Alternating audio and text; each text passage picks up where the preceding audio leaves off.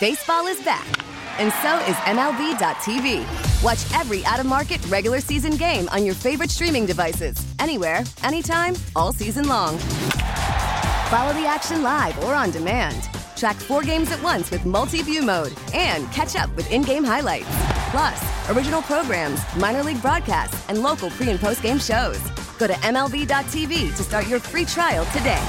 Blackout and other restrictions apply. Major League Baseball trademarks used with permission.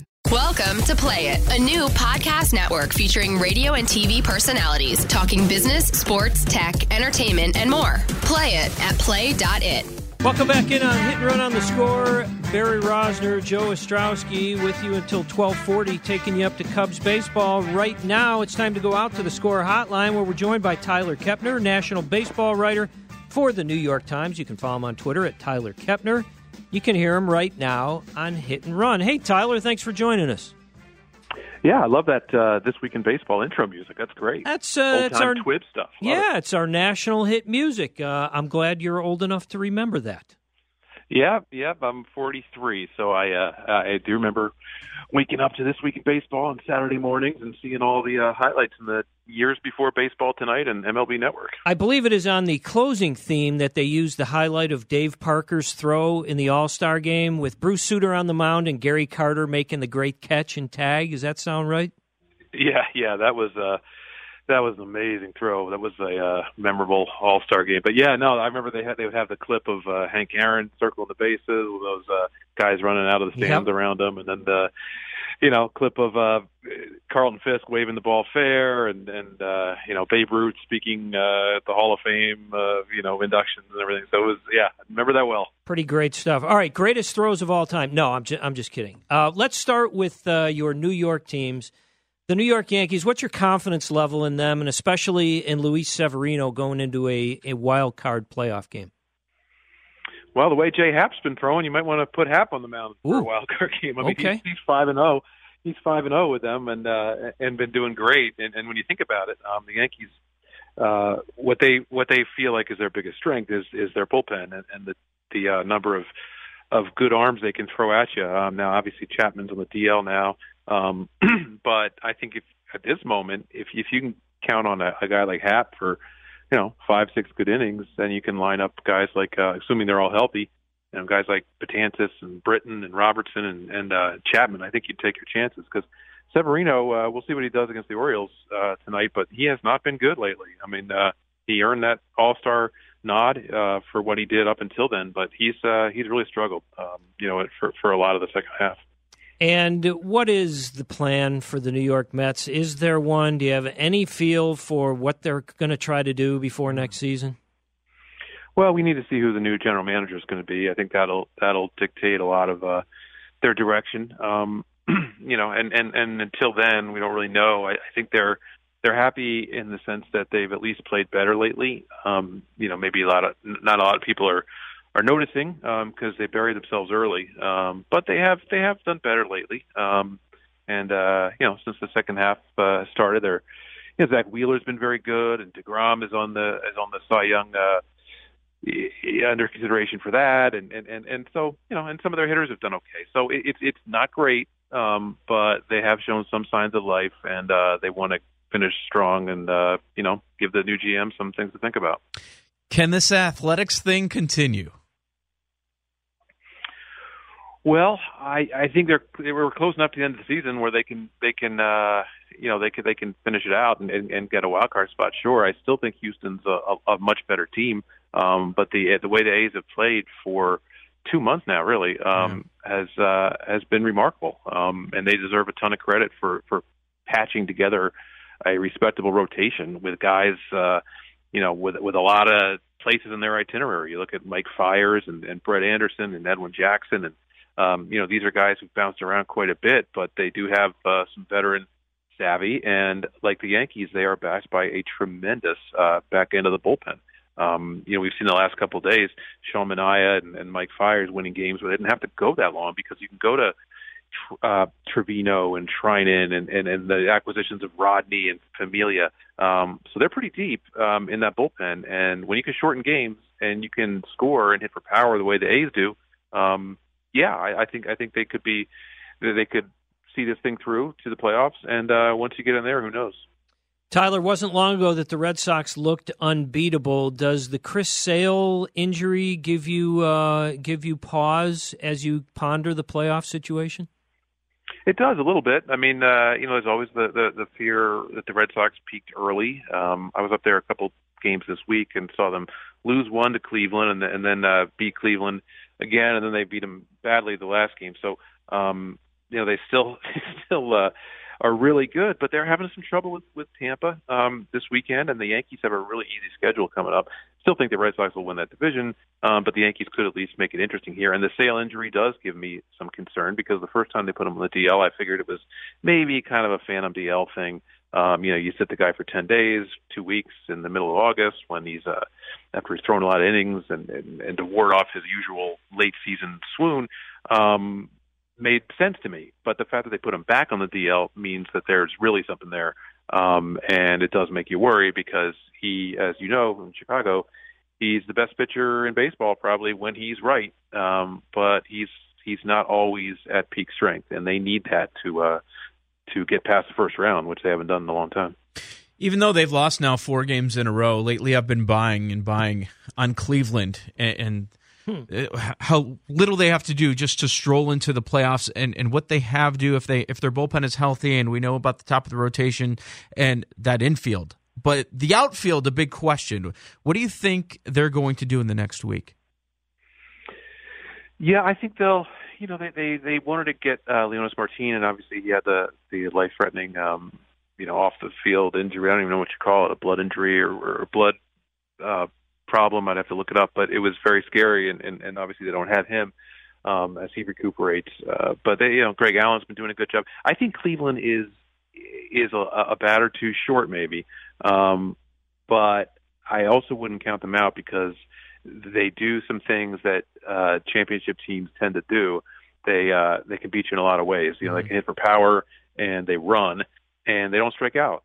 So, that combination, I think, can be pretty tough against the good pitchers you'll find in October. And their rotation is really good. I mean, Kluber, Carrasco, Bauer, if you get him back from the broken leg, Clevenger, and they have Brad Hand out there. Now, Miller's knee is going to continue to be an issue. It's something that's a serious problem that he's trying to manage, and he's back out there pitching. But you cross your fingers about that. And Cody Allen has not been great. But Hand is terrific, and they've got some other good arms out there. And the way that offense works, again, I think it's a little thin down toward the bottom of that order. But they're a team no one's going to want to face. That's for sure. They're a very good team. He's Tyler Kepner, national baseball writer for the New York Times, has a book coming out. We will mention that, get to that in just a moment. But Tyler, as you look at the National League MVP race, is there a favorite in your mind or too crowded to pick one guy right now? Yeah, that's a great question, right? I mean, Baez has been doing it for, both ways, in the field and at the plate, and he runs and everything. But then you look at maybe this is the kind of year where Nolan Arenado will finally get the nod, or Freddie Freeman, because I know how voters think, and a lot of times voters will look at the team that did better than they thought, and then who was the best player or who was the difference maker on that team. And certainly the best player in the Braves is Freddie Freeman. The best player on Colorado is Nolan Arenado, and both those teams are having great seasons. Maybe a little bit beyond what people expected. I know Colorado made a wild card last year, but they looked like they were even better. They got through a really tough stretch of their schedule, and so I wouldn't mind seeing Arenado rewarded. I'd have to really crunch the numbers to see, to give you a great answer on that. But I think it's the kind of year where a guy who plays exceptional defense like Arenado and who is a premier hitter, could get that award. Does Baez's ability to play third as well as he does, and short and second, does that negate some of Arenado's brilliant defense in terms of how good Baez is at all of those positions? It might. I mean, we saw a couple years ago when Bryant won that I think Bryant's versatility and ability to be functional in the field wherever Joe needed him was a big point in his favor. I mean, he won it easily, but I know a lot of people like that about him. Again, I'd have to look a little closer, but Baez is a dynamic player on the best team in the league. and he's having his best season. So certainly he's going to get a long look. I saw that that 481-foot home run the other day, and what a magician he is in the field, and the fact that he runs, doesn't take a lot of pitches, but No. but he does what he does. He does really, really well, and he's certainly I think at the top of the people's minds when they consider who should win that. The Dodgers, with the best run differential in the National League, they seem to be the team that stands out as the biggest threat to the Cubs. Can they win the West if Kenley Jansen isn't right? It sure doesn't seem that way to me. When he was out, they just completely fell apart. Different reliever every night for a week, blowing a game. It was amazing. And now Kenley's come back, and he's given up a lot of home runs. And they've won a couple of those games in extra innings. Last night against the Padres, they won it, but Jansen gave up another home run and squandered a win for Kershaw. So Jansen's just so important to that team, so good. And I really thought that they would just reclaim their spot atop the West once they got Machado, but they didn't really bolster that bullpen very much. And they seem like they have just a ton of uncertainty out there. So, I don't know. I think Colorado and Arizona have something pretty special going. They're playing pretty inspired, it seems. I can't tell you exactly who's going to win. I feel like the Dodgers are the most talented. The Dodgers also have so many players that sometimes you don't know, if they've got the right combination out there, just because they have so many good, solid, everyday players. But yeah, you're right. To answer your question, no, I don't think they can win the West without Jansen being Jansen. Philly's bullpen is absolutely killing them. Is it just a year too early for Philadelphia? I think it is. I think the Phillies. It's tough for fans there because they got a real taste of a contending first place team for a while, but you have to look at the big picture there and remember that they lost 96 games last year and they haven't had a winning season since 2011. And so by and large, this is a good year, but I think the Phillies are just regressing to the mean. They've been outscored this year, I believe. And some of it they've had some blowouts where they use position players, but everybody does that now. They just don't hit enough to me, honestly. I think their bullpen's okay. I know obviously they've had a rough stretch the last couple of days. I think their bullpen's okay enough, and their rotation's good. But I just don't think they hit. They really have it structured to where they take a lot of pitches and they walk and they strike out a ton, and they kind of play for the big inning to wear pitchers down and get them to make mistakes and stuff. And sometimes it works. But bottom line, I think you just need to have more hits. They don't have a lot of hits. They don't have a lot of guys who get hits. And it sounds basic, but I think that's a big part of the problem there. So, look, they're going to have a good season by their recent standards, and they're building towards something. They're going to spend a lot of money this offseason, just like they did last year. But it's not quite their time yet, I don't think. There's a lot that's confusing me in D.C. with what's going on with the Nationals, including the timing of the Murphy trade, standing pat, believing in your team, but you trade Kinsler. You also get rid of another guy because you don't like the way he acts as he walks off the field. What is going on with the Nationals? Yeah, I'm seeing them today at Citi Field, and they haven't scored in 3 games. They've been shut out 3 times in a row. It's the first time Washington Nationals have had that happen. The Expos had it. But, you look at the names in that lineup, still, even without Murphy, and you're like, how is this team not good? I don't get it. They have some really good starting pitching. I know they had some injuries, but every team has injuries, right? The Cubs and they spent $126 million on Darvish, and they spent a bunch on Chatwood, and they've got nothing out of either of them. And they're in first place. I know. And Bryant's been hurt. And Bryant's been hurt, right? So I know it hasn't been right. So it hasn't been easy. But they have managed to find replacements and go out and make good trades and do it the right way. And I think it's one of the biggest mysteries in baseball this year is why the Nats have been so bad with a good run differential and good talent. Again, because you can't just say injuries because every team has injuries to varying degrees. The Mets, the Mets had some injuries, Cespedes, and then all that. So I don't know, but you don't like what you see lately or just all season long. I don't know. They change managers all the time. I can't imagine that was a help this time. I don't know what was wrong with Dusty exactly. But yeah, it's Harper hasn't really been himself. I don't know. I mean, your guess is as good as mine because there's a lot of wins they've left on the table. Yeah, you sound very confused. So join the club on that one. Yeah. I mean, we've sat here. This is a game we play, and I'm sure you do it in your own head. Although you should stay out of your own head, Tyler. It's a bad place to be. But we play this game where we go, okay, well, let's see, Dodgers, yeah, maybe, but it just doesn't feel like it's happening. Is it Arizona? If the Nationals somehow got in, that would be the team you'd be afraid of because of the top of their rotation. They're not going to get in, and that's been clear for a while. But if you're able to say, yeah, you're terrified of that team. If they were able to get in, they ought to be better than they are, correct? Right. But, I mean, then again, why would you be scared of a team that has never gotten out of the first round? It's sort of like, prove it. They've got to prove it. And they never have. And maybe that's something that they would never admit, but maybe that's something that just weighs on these guys too much. I mean, we used to talk about teams with long ago curses like the Cubs and the Red Sox and whether that weighed on them. Sometimes the pressure of it, or the reminders of it, but those guys didn't play in, years and years ago. These Nationals lived through all these continued playoff failures, and maybe it's just that's part of the accumulated pressure or stress or whatever of knowing that they've been such underachievers in October. I mean, something always happens to them in October despite those great pitchers. So it's just a strange mix. I don't know. It's been it's been a big mystery of the season, but I wouldn't worry about them because they've never proven anything. Right. So something always happens. Is it worth it for them to trade Harper? Well, not at this point. I mean, first of all, they can't because they July was when you could have traded him, and then the Dodgers claimed him. They couldn't make a deal, so they pulled him back. So he can't be traded now. But even at this point, you're not going to get much for a guy at the end of July or at the end of August with 5 weeks left on his contract. Tyler, tell us about the book. It's called The K, A History of Baseball in 10 Pitches. What's the premise?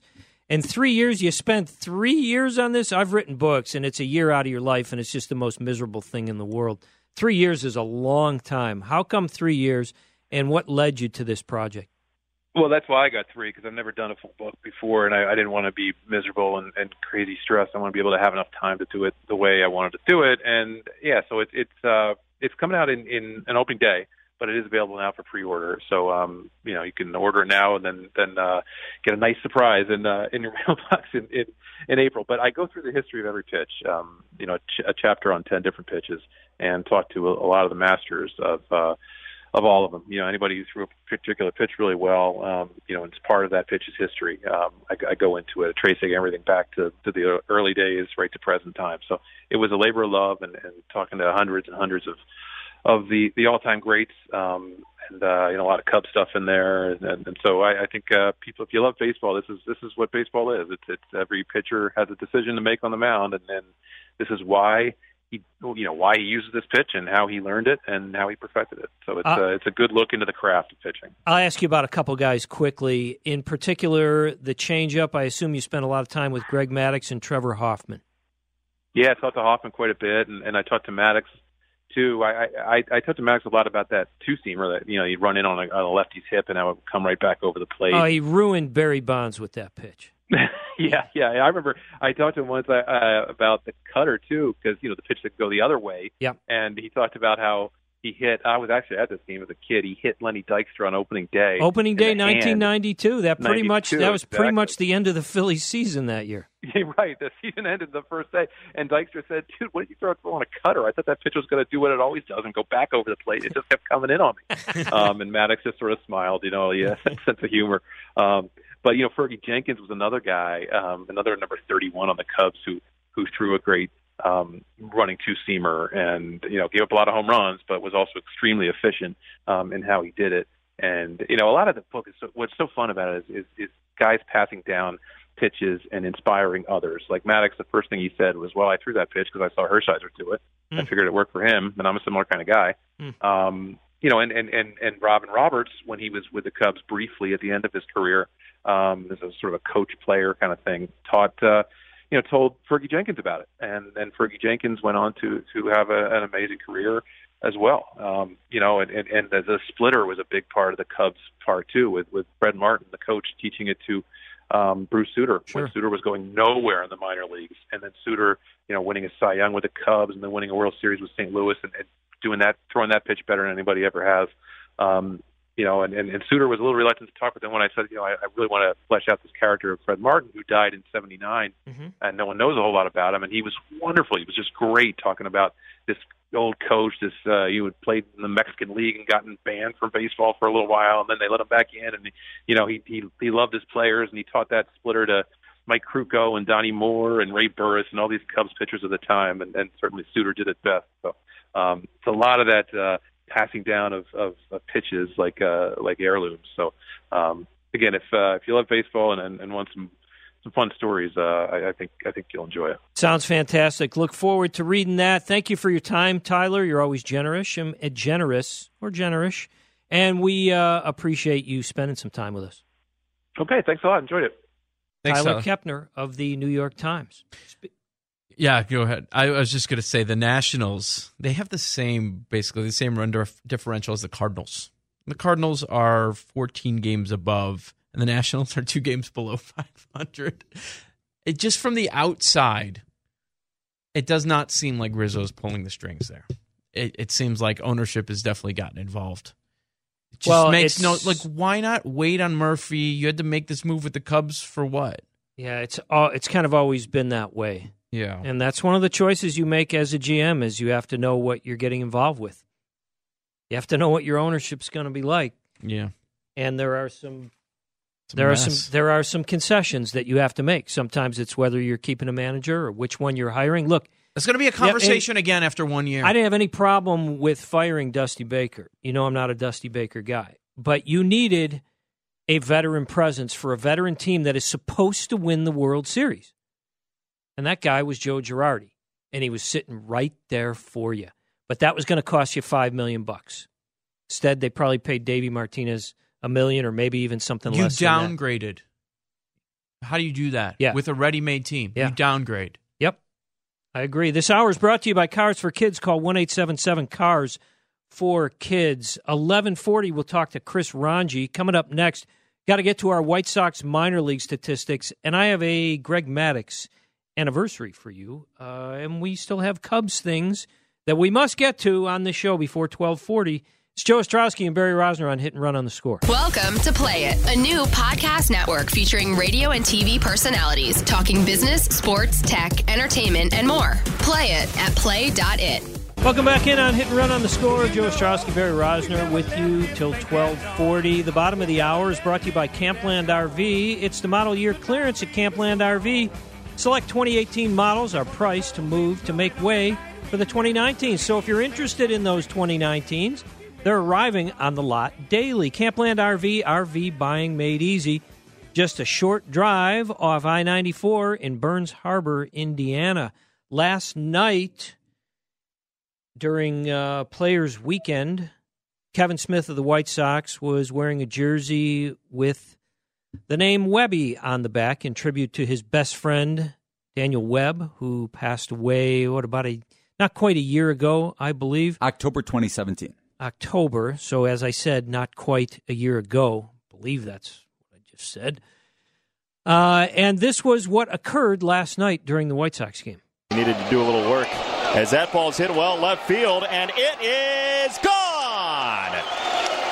That was not a close shave. It's a 2-run home run for Kevin Smith, and it's 3-0 Sox. As you crossed the plate, you looked up to the sky on that home run. I bet you can imagine who I was looking at. What was your mind like right then? Oh, man, just overwhelming when I hit it. It was just system overload. I almost started crying running around the bases. I mean, I was wondering where that home run was hiding this year. If you don't believe that Webby's watching down and he's alive and thriving, I mean, I don't know how you can't. I mean, that was amazing, and I almost broke down in the dugout. It was just something I'll never forget. I got the ball, I have the bat, something I'm going to cherish, and can't wait to tell my son all about it. Nice moment for Smith.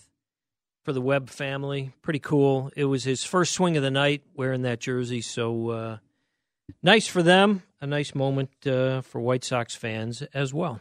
Yeah, and he named his son after Daniel Webb, for people that don't know how close that they were. And I saw him tell this story. I don't know where this aired, but MLB Network showed the clip. His son was born with 2 webbed toes. 2. I saw that. I mean, and he asked the doctor, "Is that unusual?" And he said, "Well, that must run in your family." And Smith said, "No, it doesn't." No, my friend Daniel Webb, I'm naming my son after. Yeah, some pretty odd things. Yeah, say what you will, but sometimes it's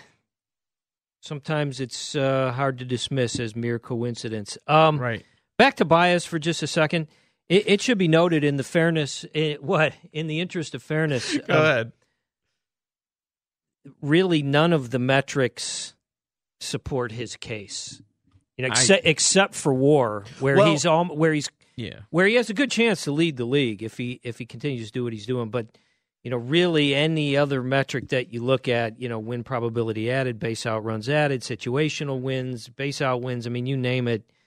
Really not. And the numbers guys that love on base percentage, it's not good. It's not good. But if you look at his OPS, you say, okay, well, he's making up with it by leading the league in slugging. So which player is perfect on this list? It's going to be up there. Nobody's perfect. I mean, look, I love Nolan Arenado. Goldschmidt's a heck of a player. Baez is a great he's the best all-around player of all of these guys, but those are 3 pretty great players. Freddie Freeman, pretty great player. I mean, those are 4 guys you can, outside of Carpenter, those are 4 guys you can make a pretty good case for being really good baseball players, which I'm a fan of being able to play the game, Yeah, well, here's my question to you, because you can make an argument for pretty much any one of these guys, and it really doesn't matter how we would vote. It matters these particular voters would vote. Yeah. Usually, like lately, the group, I think what plays into this is what is the group? Yeah. Is it older baseball guys that have been covering the game for 30 years? They might lean more towards Baez. Yeah.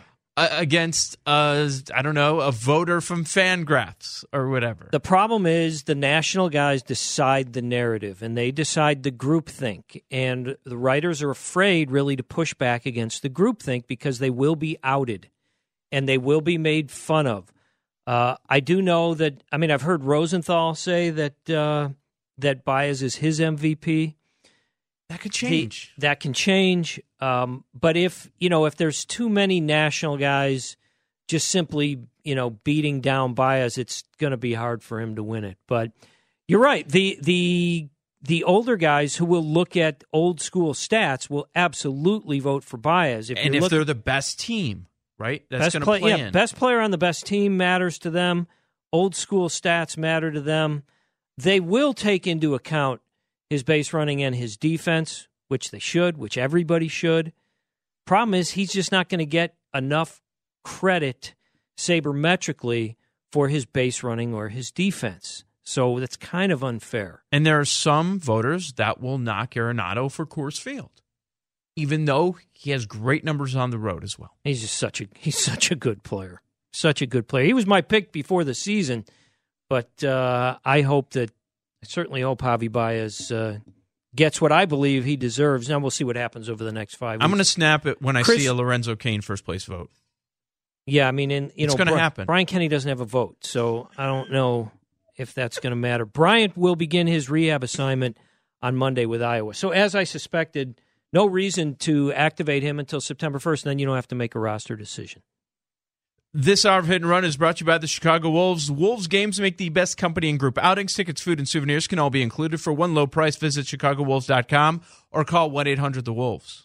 Coming up next, Chris Ranji at noon. Bruce Levine on the Cubs and the White Sox. We have many more Cubs and White Sox items to get to. There's a Ryan Braun thing I want to do, and there's a Greg Maddux anniversary as well. We will get to all of it in the next hour and 3 minutes here on Hit and Run on the Score. Welcome to Play It, a new podcast network featuring radio and TV personalities talking business, sports, tech, entertainment, and more. Play it at play.it. And now your host, Chris Ranji. It is not Chris Ranji. It's Ed Farmer alongside Darren Jackson from Progressive Field in Cleveland as Chris Ranji is on other duties right now. Do you want to know what other duties meant? Yes, I do. Let's ask him. I already probably know what they are. So right now, it's time to go out to the Score Hotline where we're joined by assignment. Where we're joined by a guy that is missed by, well, probably a couple people here in Chicago. I don't know any of those people, but he's the co-host of 101 ESPN Fast Lane in St. Louis. You can follow him on Twitter at Chris Ranji. You can hear him right now on Hit and Run. Hello, Chris. I was late to work. It was in traffic. So then the second segment. So Ed did the first segment. Well, you were in the. It was really fun as a producer telling Ed Farmer down the line, "Yeah, Ranji's not here, so you're gonna have to go with DJ." And he made that segment about 30 seconds. No, Joe, I think, okay, so it happened 2 times. So the first time was the traffic one, and I did the intro in the car from the phone. Yes. because yes, everybody told me, because it took me we were going to St. Charles, I want to say, to, oh gosh, I can't think of the name of it, but we were in traffic, or I was stuck in traffic, and it took me 3 hours to get out there. So I remember that. the first segment I did on the phone, and you guys told me that as soon as you potted me up and we started, that you all started laughing hysterically. Yes. because of how stupid it was. Oh, my gosh. Oh, and then another time, and then I think the time that you just played, that was when we had, I think, a game in Minnesota. Remember how they used to have those stupid, it was Cleveland, those dumb 11 a.m. starts? Yes. So, you were so mad because you had a 10:30 pregame? Oh, it was the worst. So I remember I woke up at 7:30, okay? I remember looking at my phone at 7:30, and I think, all right, I'm just going to go back to bed for a little bit. Pre-game's at 10:30. The next time I woke up was 10:26. How many missed calls from Mitch Rosen? None. Nobody had called me. None of you had called to see where I was. Well, yeah, because... Yeah, he kept saying, "Have you seen Raji?" No, but he usually gets here about 3 minutes before pregame, so it's fine. Oh, what's going on? Oh, by the way, I'm not accepting questions from Barry today. Okay, good. All right, Joe, go ahead. Well, we'll see. Actually, I'm joking, Barry. I want to hear from you, too. I don't... Listen, you and I have nothing to say to each other, right? Oh, you stop it. Hey, Ranji, remember when... See, it takes a lot to get Ranji upset. I've never seen Ranji so upset. When he was at the ballpark doing White Sox Weekly, he would do it he'd a 2-hour show every Saturday, which he loved. Going into the pregame and then the game, it made for a very long day for him. And Ethan Shaw. Oh, come on. Come on. Why are you? As long as we're buzz tossing people, start with Ethan. Oh, it's fine. Okay, a producer. Well, too late now. It's already out there. What's the matter with you? He made a mistake. He made a mistake, and it was okay. Oh, you were not understanding at the time. Well, not at the time. It was a mistake. He played it up. No big deal. We were throwing it to an interview I had just recorded, but he played one from 4 years before. With Rick Hahn, right? No, it was Don Cooper, I think. I don't remember, but yeah. He's screaming down the line. Screaming! And Ethan's in the bathroom for an hour. Oh, man, it was amazing. No, that's the wrong one. What are you doing? And he's got to sit there. He's talking about pitchers that don't even exist anymore. Ranji and I did a rain delay theater once for about 45 minutes at the ballpark. Oh, yeah. I don't know if you remember this, Chris, but I believe both of us were told after that not to do that again. Really? I don't remember that part.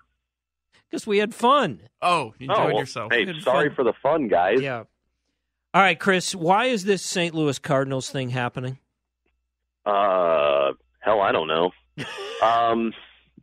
Well, first of all, I think the Matt Carpenter thing did not hurt, and he's slowed down a lot in the last couple of weeks, but still, the way he played for about 2.5 to 3 months, I mean, really, if you go back to May, he's been really good.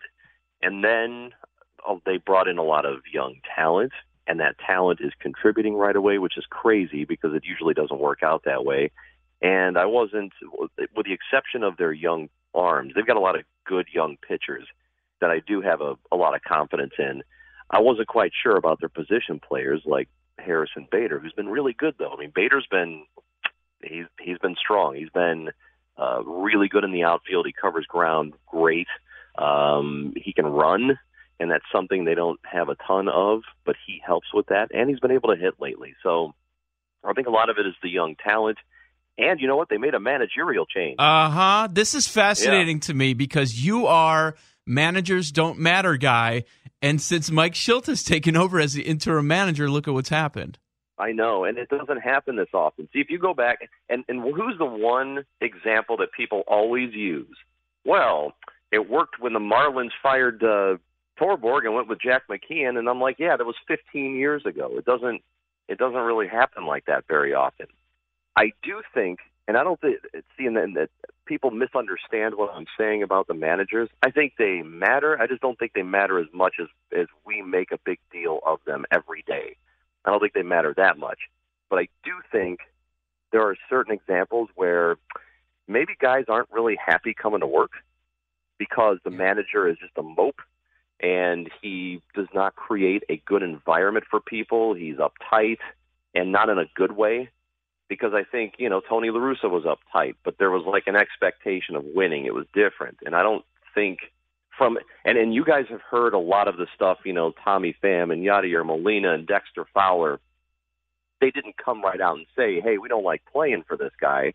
But if you read between the lines, you can kind of get that idea that they weren't really always on board with him. And I don't think a lot of, and Colton Wong too is one of them. I just don't think he was very comfortable playing for that guy. Matheny's he's an interesting fellow. I hear he's a really nice person, which I believe he's a nice person, but I think his personality doesn't work for a lot of people, and especially a lot of young players. So I wonder if there's at least something to do with that, because I do believe that the best thing a manager can do is create a good environment for everybody. Because if you do not enjoy going to work, I don't care what you do, I don't care how much money you make, if you don't enjoy it, you're just not going to be as good. So I do think that has a little something to do with it.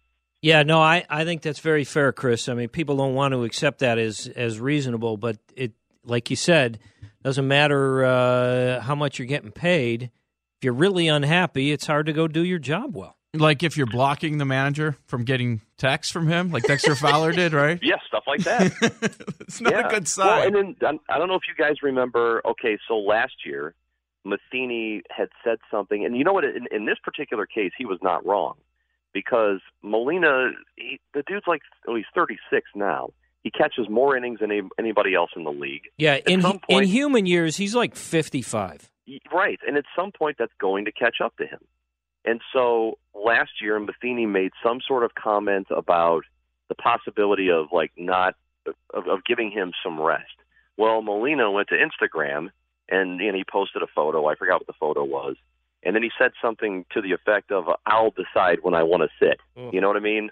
Like it was, I'll decide when I'm not ready, or I'll decide when I'm not capable of going on. It was something to that effect. And then it got liked by a bunch of teammates. Like Pham liked it and Fowler liked it. And I know it sounds really stupid, but... Yeah, but Madden says stuff like that all the time. About getting guys rest. Yes, but I think... that's what I'm saying, is that Matheny was right in that case, but I think it showed a little bit of, okay, maybe the team is not entirely on board. Because why do you go to Instagram and you air that out instead of talking to him? Yeah. You know what I'm saying? Yeah, it's a pretty good indication that there's something more going on. That right, and it sounds dumb, like, oh yeah, so what, Instagram post and it got liked by a bunch of teammates, but it's kind of not dumb either. No, it's not. No, it sounds like a mutiny's about to happen. Right. That's what it felt like. And I don't know, I think there were a lot of guys that do like him, but I just think that for at least some of those players, they weren't entirely comfortable down there. I mean, I just do. And I don't know. I don't know if that was everything, but I think it's at least a little something. But also, about half the team is different than it was 2 months ago. I mean, I think it's literally 44% of the team is new, and a lot of it is new in the bullpen. You know, they've got a lot of new relievers out there, a lot of young arms they've called up, and so far, a lot of it's working. Most of our listeners just know Shildt as the interim manager, took over from Matheny. Tell us about him. Who is he? What's his style? How's he different? Well, he seems to be a pretty good communicator, and again, I think that's the most important thing a manager can do is communicate with his team, make them, make players feel like they can talk to him. Matheny always said, "I've got an open door policy," but there's a difference between having an open door. Every manager says, "I'm open door," but that doesn't mean that a player feels like they can come in and talk to you just because you say, "Yeah, my door is always open." I think this person's different. He doesn't have any playing experience, really, but he's been in the organization for a long time. He seems to absorb a lot. Like, he's taken a lot from different people he's learned from, like George Kissel and whatnot. And I think I think the communication is probably the biggest thing that he does. I don't think he utilizes the bullpen a whole lot differently than what Matheny did. Again, he's got different relievers now. As that goes, I don't think there's a whole lot of difference there.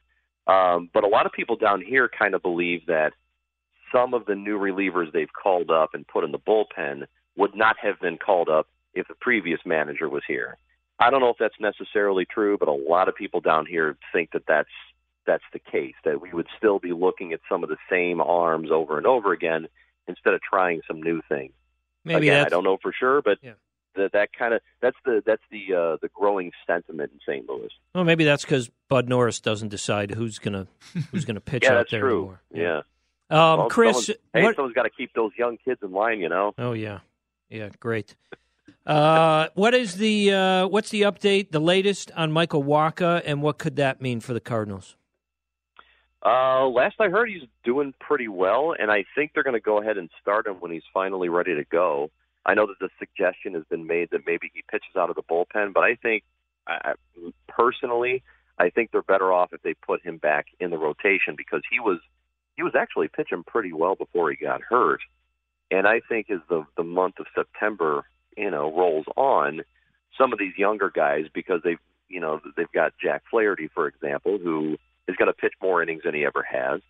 I think it's important and they're relying on guys like Austin Gomber and John Gantz, and they're all young and don't have the big league workload, not like a lot of the other starters do. So I think it would do well for them if they get him back and put him in the rotation. But hopefully he can be effective. I don't know how long it'll take him to ease back into it, but he was pitching really well before he got hurt. Do you think they're going to hang with the Cubs the rest of the way? I think they'll hang back. I don't think they're going to overtake them. I think they'll probably, what are they, about 3 games right now? I think it's 3 or 3.5. It's up to 4. Okay, so it's right in that range. I think they'll be. I mean, they were a couple of games out a few days ago, and people started to think, well, maybe they can catch the Cubs.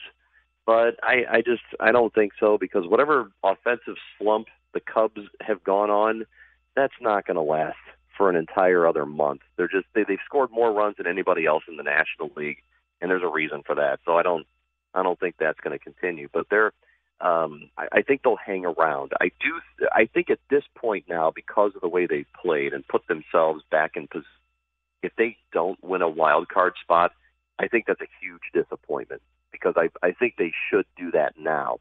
But if you would have asked me 2 months ago, I'd have said this team's not going to the playoffs because they haven't shown us they can put together a run. They finally did put together one in August. So now that they've played themselves into that position, I think it would be a disappointment, but I really don't think they'll overtake the Cubs. The other thing is they only have 3 games against each other left, and that's at the end of the season.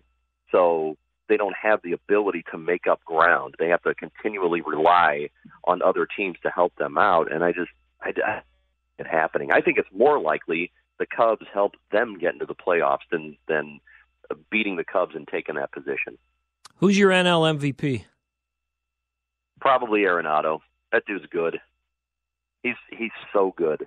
And, I mean, he can do everything. He can hit. He can play the field. Maybe Freddie Freeman, I guess, will get votes. I thought Carpenter, he should be, if that's what you're asking. No, we just see what you're doing. The Cardinals' bias is alive and well. He's mentioning everybody but Baez. Yeah, you hate Javi Baez. Oh, yeah, that too. No, Baez should be in the conversation. That too. Oh, isn't that generous of you? Yeah, he should be in the conversation, but I don't think he should win. You're dumb. Well, have Have you guys watched Nolan Arenado play? I've been watching him play. One of his favorite players in baseball. He's probably my second favorite player in the game. He's awesome. He really is. He's a crazy person, but he's awesome. Chris, speaking of crazy people, we appreciate your time, but we are out of time. And we'll do this again. Probably never would be my guess. Why do you say that?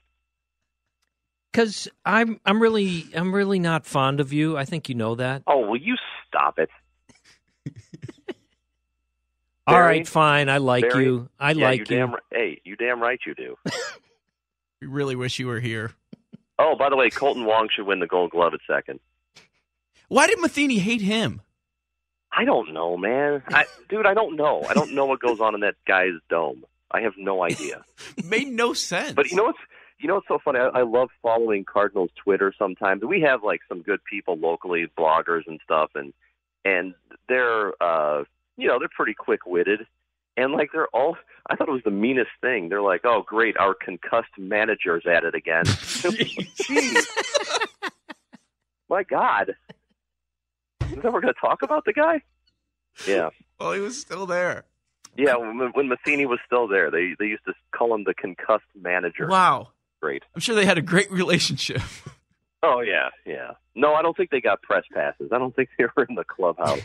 Chris, thank you. Oh, bye. That's it. We're done. We got no more time for you, okay? I love you. Goodbye. See ya. Chris Ranji, former Score superstar. Now with 101 ESPN, the Fast Lane in St. Louis. We got to get to a break. Coming up next, Bruce Levine here on Hit and Run on the Score. Herbie, where is Ranji now on the bad guy list? I've never been on it. He's on the list, Herb right? is on it. I am. There's no chance. I'm such a great guy. Welcome to Play It, a new podcast network featuring radio and TV personalities talking business, sports, tech, entertainment, and more. Play it at play.it. Now, with the MLB app, you can get baseball your way. Pick your favorite team, your favorite players, and get customized highlights, stories, and breaking news right on your home feed. Follow the action with Game 10, where 3D replays add another dimension. Plus, notifications can keep you connected to every pitch, every hit, every game. The MLB app. Baseball your way. Download it now for free from the App Store or Google Play. Blackout and other restrictions apply. Major League Baseball trademarks used with permission.